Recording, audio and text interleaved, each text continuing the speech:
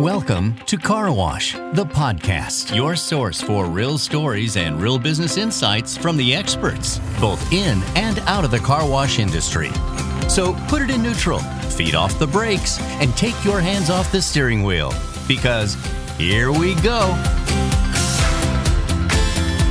Here is your guide on this journey, David Begin of Begin Insights. Hello and welcome to this episode of Car Wash the Podcast. How everybody's doing out there? I've got a special guest today, Gleb Tsipursky. He's a PhD professor, formerly with Ohio State, but he's created his own company called Disaster Avoidance Experts. Is that correct, Gleb? That's correct, David, and thank you for having me on the podcast. I appreciate it. Yeah, we're super glad to have you, but you really focus, you just written a book which really intrigued me. And the name of the new book is Resilience, Adapt and Plan for the New Abnormal of COVID-19 Corona Pandemic. And you've been doing this for a while. So before the pandemic, what type of activity and consulting opportunities did you help companies and individuals with? What I do is help folks avoid disasters. That's my expertise. So business continuity plans were definitely one area, and that was something that was interesting in the pandemic, and we can discuss the context of that because I think a lot of people made some mistakes with their business continuity plans in the pandemic. But we'll get to that in a bit. So I do work in disaster avoidance. Now, when we look at disasters, those are things that hurt our bottom lines. That's what disasters are. That's kind of the business disasters, anything that hurts your bottom line.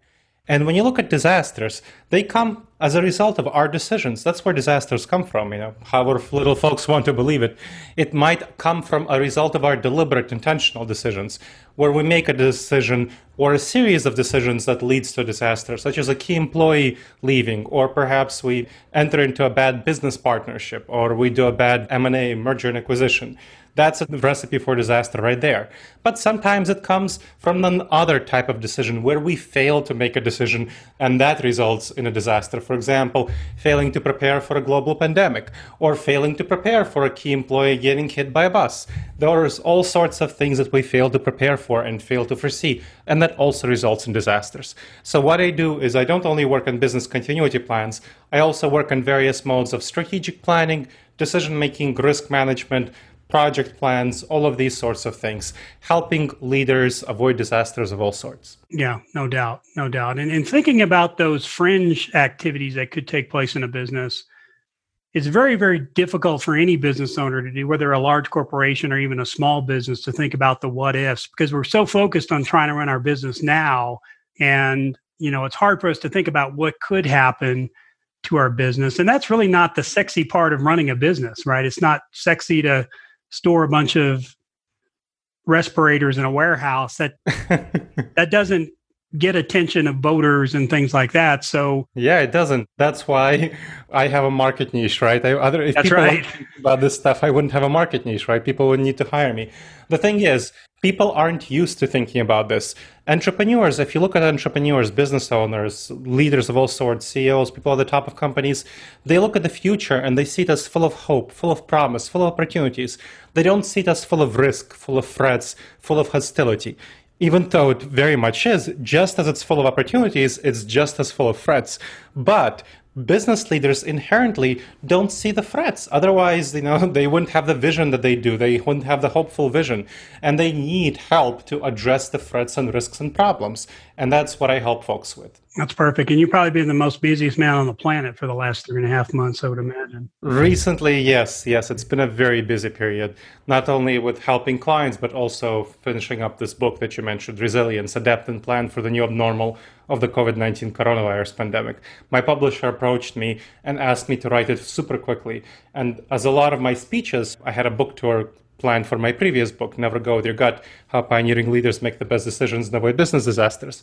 That was all canceled, the book in-person book tour. So I had some time to write a book. And so my publisher approached me, wrote the book very quickly, and it came out very rapidly. So that was an interesting experience. I was telling you, I read chapter 1 and I've got to get on to chapter 2 and 3 because you don't have a lot of good news for us necessarily on this pandemic. But so a couple of things. So the first thing is we in the US, in the UK, probably, depending on what side of the political spectrum on, I'll try to take a middle road here. We didn't do as good a job as we could have. That's probably a pretty common, for something as unique as a pandemic, which none of us have really ever lived through. We didn't either get out the playbook or we didn't do a good job of recognizing it. And you talk about a lot of different biases that we have as human beings. Do you want to kind of explain what you think happened and then just kind of talk about what are some of the biases we run into as humans that prevent us from looking at a situation the way we need to? Well, the problem with our thinking is that it's full of biases. And this is my area of expertise as a researcher. So I've spent 20 years consulting, coaching, and training on strategic management, decision-making, risk management, disaster avoidance. But I've also spent 15 years in academia researching cognitive neuroscience and behavioral economics. Cognitive neuroscience is about the structure of our brain and how it causes us to behave in certain ways and think and feel in certain ways. And behavioral economics is how we as human beings behave in economic situations. So I've studied these topics, and one of the most fascinating and important and unfortunate for us findings in these fields is that we are full of what are called cognitive biases. That's our thinking patterns. We have a lot of faulty thinking patterns, and we can talk later about why that happens, but we do. We have a lot of blind spots that cause us to fall into very problematic situations. So, for example, the underlying framework for this, so that you understand, is that it comes from our evolutionary background. Our gut reactions, our intuitions, our thinking patterns, they're not wired for the modern environment. You know, the modern environment has really been around since World War II, our complex institutional globalized environment. But our gut reactions are wired for the savanna environment, when we lived in small tribes of 15 people to 150 people. And that was what we're wired for. That's what our gut reactions are well suited for. Now, as a result, we have a lot of problems when approaching this pandemic. For example, one of the biggest cognitive biases that we face is called the normalcy bias. Now, in the savanna environment, the future was going to be much like today. So it was just, you're going to be a little bit older and wiser and grayer version of yourself. The main change was the change of the seasons, spring, summer, whatever. In the modern environment, that's not the case. That's not the case at all. We have very many disruptors in our lives, technological disruptors. I mean, how much has the smartphone changed our lives? How much has the internet and social media changed our lives? I still remember when we had to access the internet with a router. But I remember when people used phones to call instead of text. So that was a long time ago, and that is something that maybe it ages me. But that's kind of part of the disruption that we've experienced, and we also experienced globally impactful disruptions, like the 2008-2009 fiscal crisis, or the current COVID-19 pandemic. However, we don't feel that. We don't feel that our world is disrupted viscerally. It feels like we really want to go back to normal. We want to open everything up. We want to pretend the virus doesn't exist. We want to rush back to normal. I'm not taking political sides here. This is as much the case for Democrats as Republicans. Everyone wants to and feels like they want to go back to normal. That's our gut reactions. We want that. Unfortunately, that's not the reality. The normalcy bias is our predilection to look at the future and imagine that it will be much like the past. So we look at the future a couple of years from now and we think, we'll go back to the time before the pandemic, everything will be fine. That's not the case at all. Unfortunately, if you look at the research and how long vaccine will take, we won't have a vaccine approved until at least summer of 2021, approved for wide use. And once it's approved, it will take about a year to produce, distribute, and vaccinate people. So we won't be done with the pandemic until 2022 at the earliest. And that's very optimistic. That assumes the first wave of vaccines works. And that's very unlikely. When we look at the history of vaccines, the first vaccines that are created for a virus are almost never effective. So it's most likely going to be the second or third wave of vaccines, especially since the first wave was rushed into production. So looking at that, what we're facing in the next few years until we have a vaccine widely available and people have taken it is these waves of restrictions. You have loosenings, you have people going to open up, then there's more cases, and then you have shutdowns, as you're seeing in many states happening right now across the US. And I already predicted this in March in a number of op-eds in prominent venues, but folks didn't believe me. They wanted to rush, open up, go back to normal, and they wasted so much money. They lost so much money because they rushed to reopen and they ran headlong into restrictions once again. So that's the normalcy bias. That's one of the biggest ones. That's probably the biggest one regarding starting the pandemic. Don't assume that the future will be normal. I mean, in a couple of years, when we get through this, several years, we'll have changed our norms, habits, values, and expectations in fundamental ways. So we're never going to go back to January 2020. The pandemic will always be with us. And people don't realize that. They're not pivoting, they're not shifting in time. And that leads us to another cognitive bias called the planning fallacy. Now, when you look at our plans, we feel good about ourselves. We're confident about ourselves, especially business leaders, those kind of optimistically oriented business leaders. They tend to feel very good about themselves, and they see the world as full of opportunities. And they see their plans, they intuitively see their vision, and they see their vision as coming true. And they don't build in nearly enough contingencies for all the problems, risks, issues, challenges that will destroy a number of visions and have destroyed a number of visions. There is a reason more than half of all product launches fail. There is a reason about 70 to 90% of mergers and acquisitions fail, because people have a vision and they don't realize that, especially for large projects, there's going to be many more risks, problems, and threats than they anticipate. So that's called the planning fallacy, when we tend to assume everything will go according to plan, even though it will not, and don't build in nearly enough things to address various problems and threats, and don't pivot in a nearly quickly enough manner when our plans go awry. And so many companies, I'm seeing them not pivoting right now when they so much should really pivot in their strategic plan, risk management approach to generally how they structure and run their company, their internal business model and their external business model. So that's the planning fallacy. And the third one, really important as well, is called hyperbolic discounting. That's a fancy name for excessive hyperbolic discounting. So you're excessively discounting time. That's what it's about. You are very much short-term oriented. That's our tendency. That's our intuition. In the Savannah environment, we needed to be short-term oriented to survive, because, if our ancestors killed a mammoth, they couldn't eat they couldn't freeze the meat. They needed to eat as much meat as possible in the moment. And then, of course, rest of the meat is left to rot. Well, here, in our modern world, we have a fridge, so we don't have to worry about that, but we're not going to go hunting mammoths. We're going to put our money in a bank. We're going to invest in our professional development, in our career, and we're going to look at the long term of our company and develop products and so on for the long term. But it's very unintuitive for us to realize that threats, slow-moving, high-impact, low-probability threats like COVID-19 will be a long-term disruptor. So business leaders are only managing the current situation, and they're not thinking nearly enough about the long term of COVID-19. That's why they're using their business continuity plans wrong. They're only using them to address the short-term disruption of COVID-19, whereas what they should be doing is revising their business continuity plans to address the long-term disruption of COVID-19 if they want to really thrive and survive realistically, and especially thrive in this pandemic. So these three cognitive biases, the normalcy bias, the planning fallacy, and the hyperbolic discounting, are the biggest ones you need to watch out for in the pandemic. No, I think that's fantastic. And you've made a great point. I think if nobody gets anything else out of this podcast, or even out of your book, is if you're a business owner or a business leader waiting for things to get back to normal, there is no more normal. And we're going to get through this pandemic, but what comes on the backside is not, like you said it, and this is what really hit me between the eyes, we will never get back to January 2020. If we are living for that, if we're sitting around waiting for this pandemic to get over so we can get back to normal, we're really putting our business and our personal lives at risk.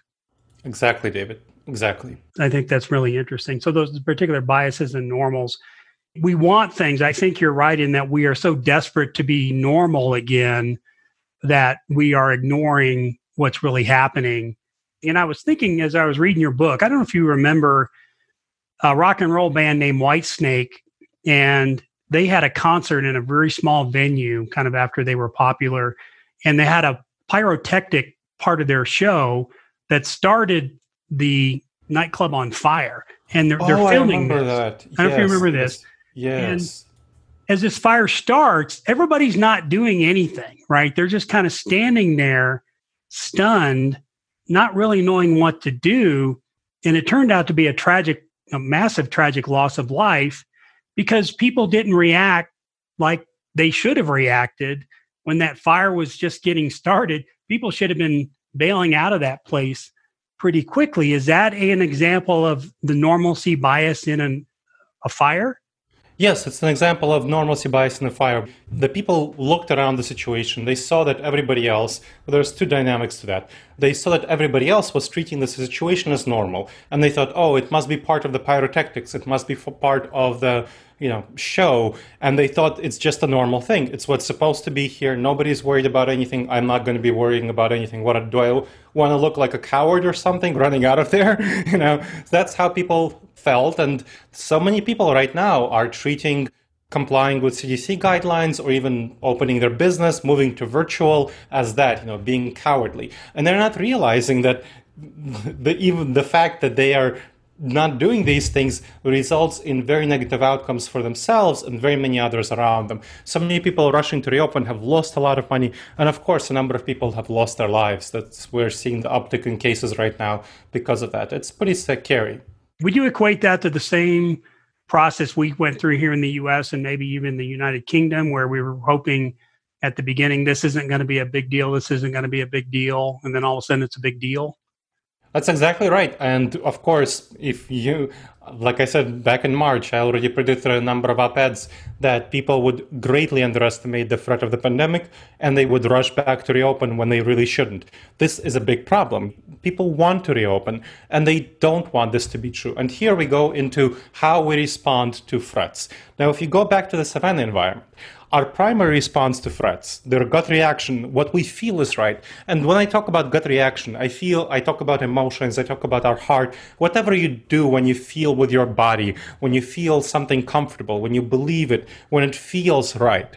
So when it feels right, one of the major ways we respond to threats, in fact, the main way we respond to threats is the fight or flight response. So that's the main way we respond to threats. That's what our gut reaction tells us to do.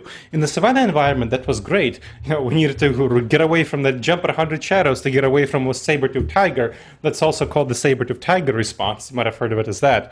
But in the modern environment, it's much less great. There are many less saber-toothed tigers around.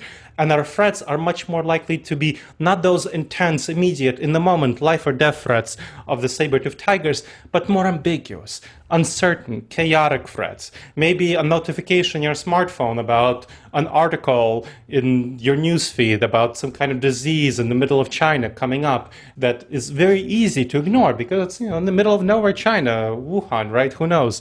Well, guess what? Wuhan is a huge city. It's an industrial metropolis. 11 million people, produces over 22 billion of revenue per year, has something like 500 international flights per day, and that's an average. If you put 200 people on a flight, that's 10,000 people going in and out of Wuhan. Of course, it's going to spread around the world. It's going to be a huge global pandemic. It was obvious already when it happened in Wuhan to people who bothered to take a look and calculate the situation. And unfortunately, top leaders were not paying attention and were not believing this information. I'm not talking simply about political leaders. This applies to business leaders as well. I mean, Elon Musk on March 6th tweeted that the coronavirus pandemic is dumb as it was taking root here in the United States. And on March 19th, after Donald Trump declared the pandemic a national emergency, Elon Musk tweeted that based on current trends, there will be 0 new cases in the US by the end of April. Well, we are over 3 million by now. So clearly Elon Musk was wrong, and so many other top business leaders followed the example of Elon Musk, had the same sort of ideas, and of course he's one of the most important business influencers, and they made very bad mistakes in responding to COVID-19. And you know what? They'll keep making these mistakes unless they address the underlying flawed patterns in their thinking and their feeling. We tend to make these bad decisions, and it's very unfortunate, but that's how our gut reaction works. We need to be aware of them in order to address them and prevent ourselves from making these really bad decisions. All right. And what are the issues we have? And you being a disaster avoidance expert, this is probably right up your alley in terms of most of us are familiar and relatively comfortable with one event disasters, whether it's a hurricane, tornado, 9/11, it happened and it's over with. And now we're dealing with the aftermath, and it's a pretty short, compressed time frame. I think what human beings don't like is this open-ended, we have no idea how long and we don't know how bad this is going to be, that really messes with our psyche. Yes, it does. It really unfortunately does. And this is going back to hyperbolic discounting. This is our reaction to it. So we tend to be very short-term oriented and we pay attention to what is most emotionally salient. And that's another cognitive bias. So this is called attentional bias.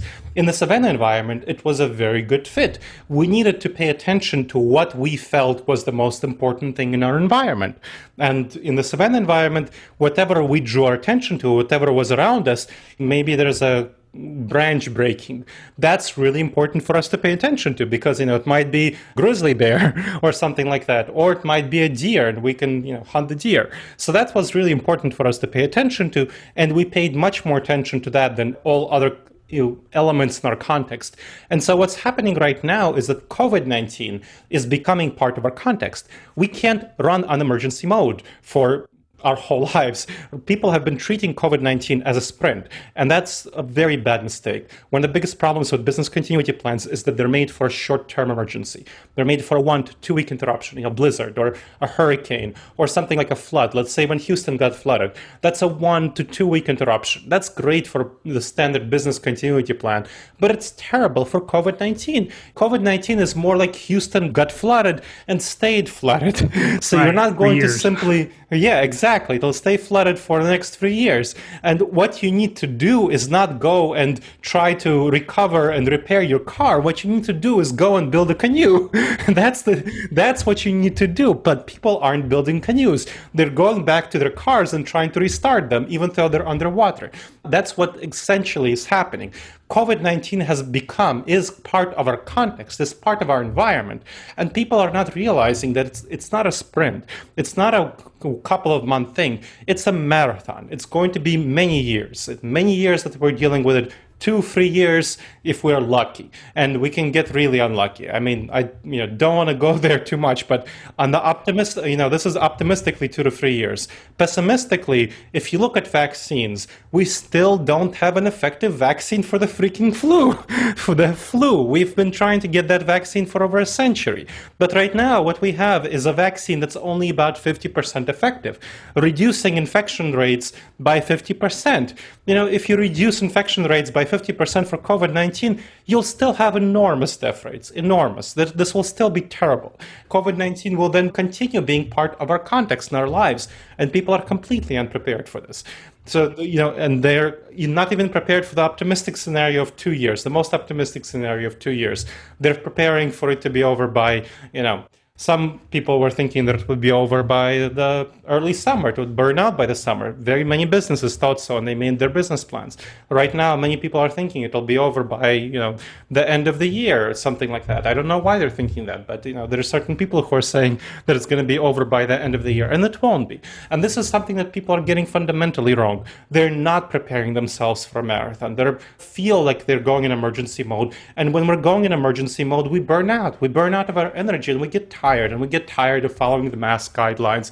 We get tired of social distancing. We get tired of sitting at home because we feel like it's an emergency. What we need to do, what we must understand, is it's not an emergency. It's a major disruptor. It made our lives different. It's just like a smartphone. You're not going to behave in the same ways after you have a smartphone. And therefore, your habits are going to change. And you need to change your habits because this is going to be a many years long thing. For COVID-19, your personal habits and your professional habits, how you interact in the workplace. And businesses need to change fundamentally their internal business model and their external business model to adapt to the reality of COVID-19. Yeah, no, I can agree with more. And I think that's the problem we as human beings did, is we treated it like a sprint. So we got exhausted in the sprint and we're like, okay, this is over with. I'm tired. I want to go on vacation. I want to start hanging out with my friends. And we were treating this the wrong way. And if we don't get any of their message across, I think the fact this is going to be a marathon, and we've got to treat it like a marathon. You don't run the marathon the same way you run a sprint. And it's really super important to know the difference between the two. But one thing I want to ask you about from a business owner standpoint, if I'm a business owner and you're asking me to plan for these contingencies, if you asked me 12 or 18 months ago to plan for a pandemic, I thought you're crazy. I'm not planning for a pandemic. That is such an outlier that it doesn't make economic sense for me to make investments in my business because of a pandemic. So how do you help business owners who are on the fringe. You're talking about fringe issues here, and it is sort of this, risk versus reward decision-making process that business owners have to make. When you're talking about these unlikely scenarios, how do you encourage them to consider those? It's not that hard once you look at you don't think simply about the risk. And that's a way that many people think. They think only about the likelihood. And this is a very big problem because that's not how threats work. They don't simply work on the likelihood. Otherwise, if people only thought about likelihood, if they only thought about probability, who'd be playing the lottery, right? It's like playing the lottery, right? Lottery is incredibly low likelihood, but it's incredibly high impact if you win it. So there's a reason that people play the lottery. And the pandemic is like the reverse of the lottery. It's low probability, but incredibly high impact. So you got to think about it as you think about the lottery. Not necessarily the lottery, but other sort of low probability, high impact events. If you don't play the lotto, but other things that you protect yourself against. What's the likelihood that your home will go on fire, right? That's a low probability scenario. But who among you listeners doesn't have fire insurance in their home, right? That's kind of dumb to not have fire insurance on your home, right? So why not have pandemic insurance just as the same way for a business? This applies to businesses, not simply individuals. This is just as low probability. If you think about the likelihood of a pandemic, it's going to sweep across the country. It's going to be really major. It's going to impact everyone, and you're not hedged at all. You might be hedged if you have, let's say, 10 venues. If, let's say, you're a dining business and you have 10 diners around the region. One of them burns down. It's terrible, but you still have 9 more that go on, and hopefully your insurance, you'll be paid for that. But if you have a pandemic, all 10 will have to be closed down. That's pretty terrible. So you're not hedged. This is another huge problem for business leaders who are not thinking about hedging, where there's some kind of emergency that might happen in one of your venues. Others will go on unless you're a small enterprise. And even small enterprises can go on if one of their employees gets sick or something, hit by a bus. But if there's a pandemic and you all have to work from home, you're not prepared for that, that's very bad. So what you need to do is calculate for major disasters, for earthquakes, hurricanes, floods, all of those sorts of things. You want to calculate not simply the probability of a major business interruption, but also the impact of it. And then you need to multiply those. What is the probability? Let's say, probability of a pandemic every year is going to be 1%, just hypothetically speaking. So 1%, it's probably going to be higher because, if you look at the 1918 pandemic, you have many others, you have the 1968 pandemic, that's probably going to be closer to 2 to 3%. So let's say 3%. So 3% for a pandemic. And how much of an economic hit is it going to be for you, for your business, if it's going to be a pandemic? So let's say the economic hit to your business is going to be 1 million for enterprise that makes, let's say, 50 million a year. So then 1 million times 3%, then 30,000 is the amount you should spend per year on addressing pandemic threats. That's for that sort of enterprise. So that's how you calculate those probabilities, those impacts. And 30,000, is a reasonable price to pay for pandemic insurance or the equivalent of it. Strategic planning, addressing things, putting resources into motion to address pandemic threats. So 30,000 per year, and so on for all these other threats. That's how you address these sorts of threats. You want to look at the likelihood and the impact, calculate the impact, calculate the likelihood, and then address it with the appropriate resources.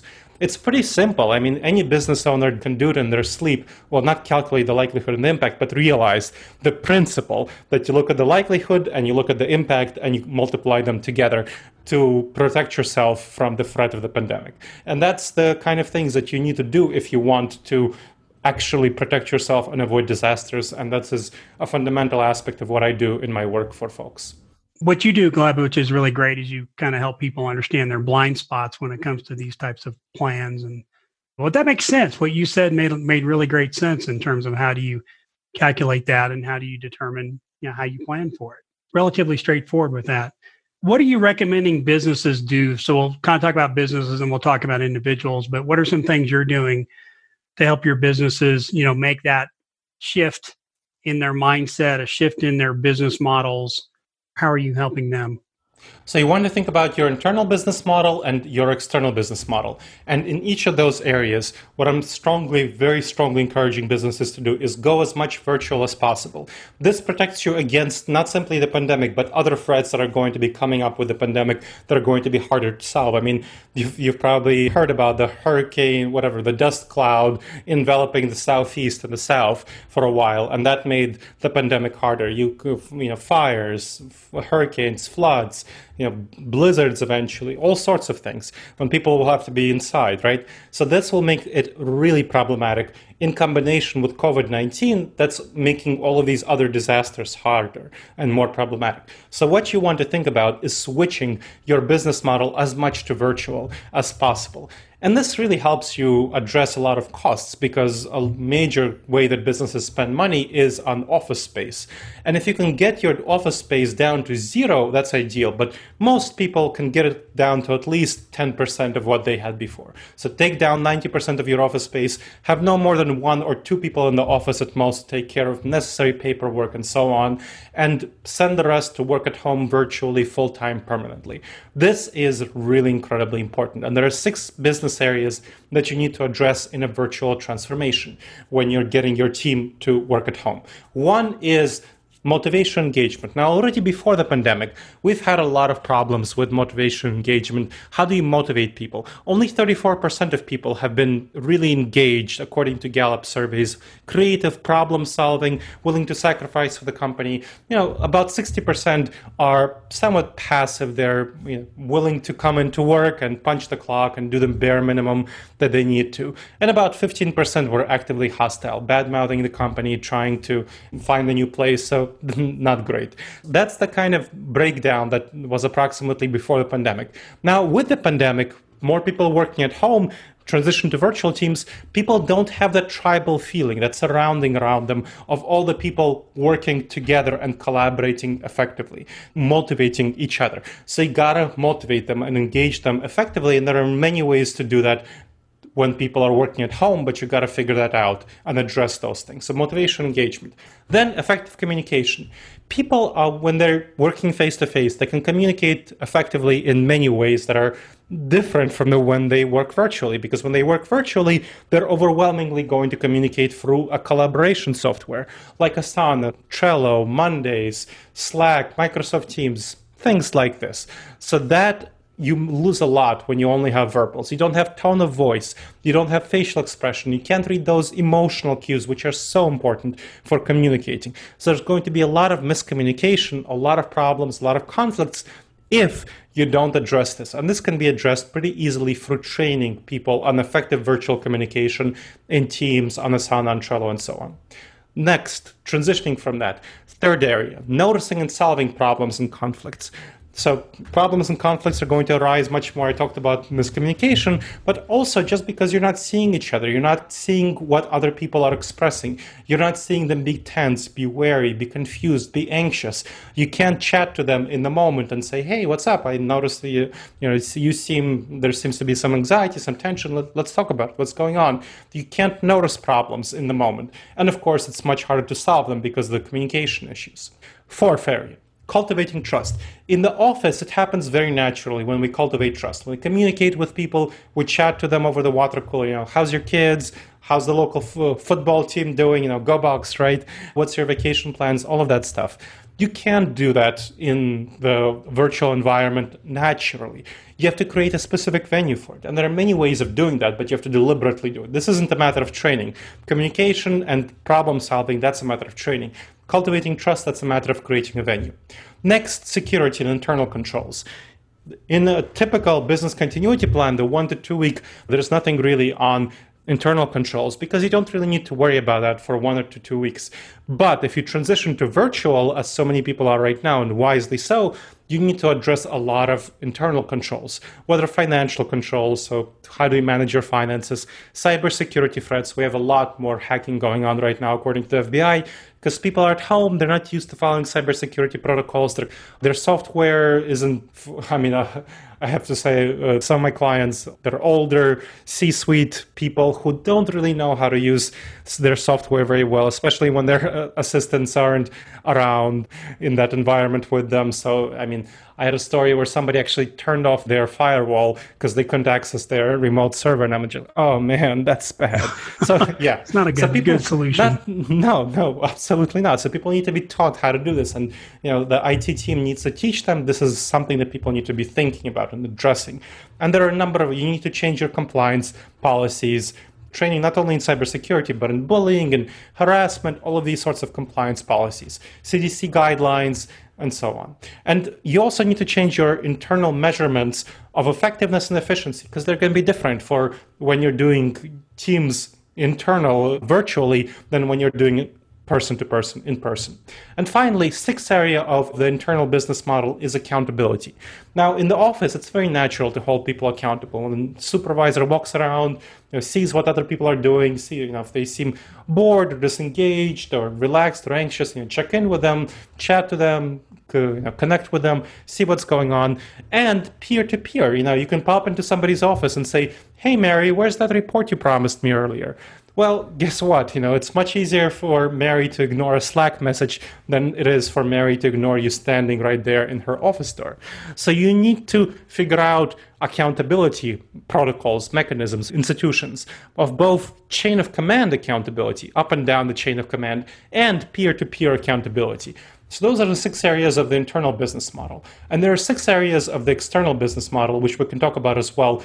I'll go through them quickly. I'm not sure how much time we have left. One is delivering your offerings virtually, or at least socially distanced, and we can talk about that. How to cultivate existing relationships and establishing new ones in virtual settings. That's much harder to do than in person. I need to train people on this.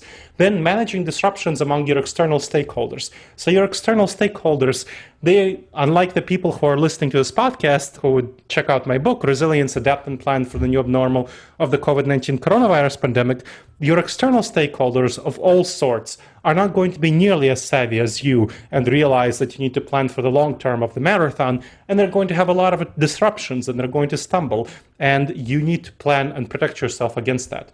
Then anticipate and address shifting social and economic norms and habits. Talked about how they'll shift over time in the next several years as we deal with the pandemic. And you need to anticipate and get ahead of these shifts if you want to really make an economic impact and profit as much as you can.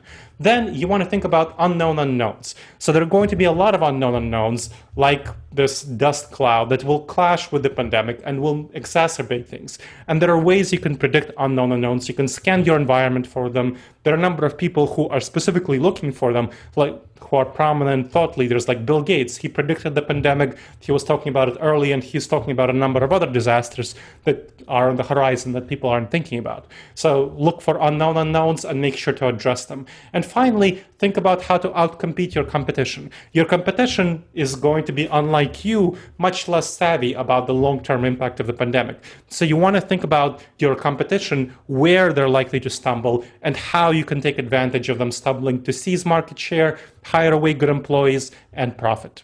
Oh, that's great. That's good stuff. So how do you recommend individuals and households sort of deal with this issue? Well, what you want to think about when you're an individual or household is replacing all the things that you used to do for fun, for engagement in person with virtual activities. It's not easy and it's not fun, but there's going to be a number of restrictions and shutdowns. We saw opening up in a number of states and then shutting down in a number of states. One of my favorite things to do is going out to eat. I have to say this now. I go out to eat. Well, I used to go out to eat with my wife 1 to 2 times a week and with friends and business colleagues. So probably something like 2 to 3 times a week. That was one of my favorite forms of entertainment. Well, guess what? Indoor dining is one of the most dangerous things you can be doing right now. And deservedly so. A number of states are closing down indoor dining after opening it back up again when they're discovering how dangerous it is, especially bars, when you go to, drinking and dining as well. These are really dangerous, a lot of threats. So I'm very committed to not doing that. So I have to find myself new things to do. And my wife and I are finding new things to do right now in the summer. We have a nice patio, so we're hanging out there, spending a lot of time ordering out. And that's just one example of how you have to figure out how to replace the things that you used to do that were really fun and that you really want to do in terms of in-person activities with things that you can do virtually with friends. So right now, we're social distancing at least. So we have some friends coming over this weekend for Saturday. So my closest friends, but we're socially distancing from them. And what we're doing is virtual game night. Well, it's not virtual game night. They're bringing over their laptops, and my wife and I will have our laptops, and we'll all play a game together on our laptops, our computer game where we can all collaborate, but we can all see each other and comment on it. So it's going to be a socially distanced game night on our computers. And that's a way we can replace the kind of things that we used to do for fun. Game night was a really fun activity. I really enjoyed that. And we can still do that, but we are doing that virtually. So that is the kind of things you need to be thinking about. How to replace the kind of things that you used to do by yourself and with other people virtually in order to satisfy your fundamental needs. And when you think about your fundamental needs, there are needs of physical health, mental health, connection to others, sense of fulfillment, meaning and purpose. If you did volunteering and that was giving you a sense of meaning and purpose, there's a lot of virtual volunteering options that you can do right now. You want to think about that. You want to explore these sorts of options. You also want to be realistic, and you realize that you need to prepare for a more serious outbreak in your local area and for more shutdowns. We don't have shutdowns everywhere, but we're going to have more and more shutdowns over time, especially as the weather turns colder, people do more stuff inside, and the pandemic spreads. So we both know that it spreads much more inside than outside COVID-19, and in cold weather, it spreads much more than in warm weather. So it's going to get much worse in a few months. So, and especially in a few months from now, there's going to be a lot more restrictions, and there's going to be, I'm pretty confident that there will be again supply disruptions where grocery stores and so on will have trouble with a lot of supplies. So you want to think about how can you prepare yourself for that? Maybe stock up some supplies. Don't go crazy and buy all the toilet paper.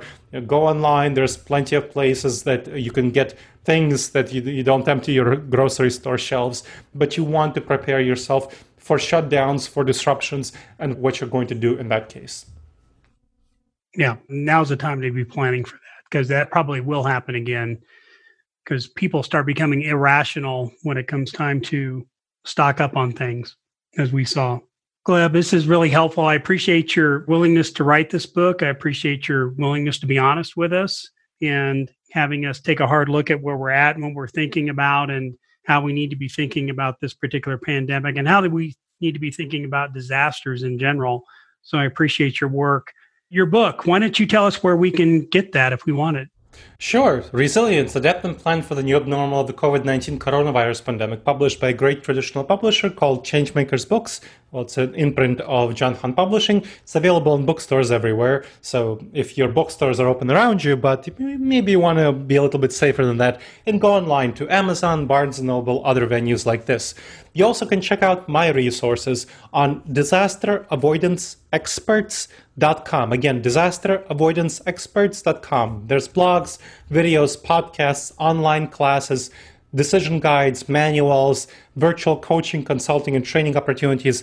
Especially check out disasteravoidanceexperts.com/subscribe for a free 8 video-based module course on making the wisest decisions. Again, 8 video-based modules on making the wisest decisions, along with an assessment on dangerous judgment errors in the workplace for free on disasteravoidanceexperts.com/subscribe. That's great stuff. So if somebody wants to hire you, that's where they would go to if they want to use you as a consultant. You bet.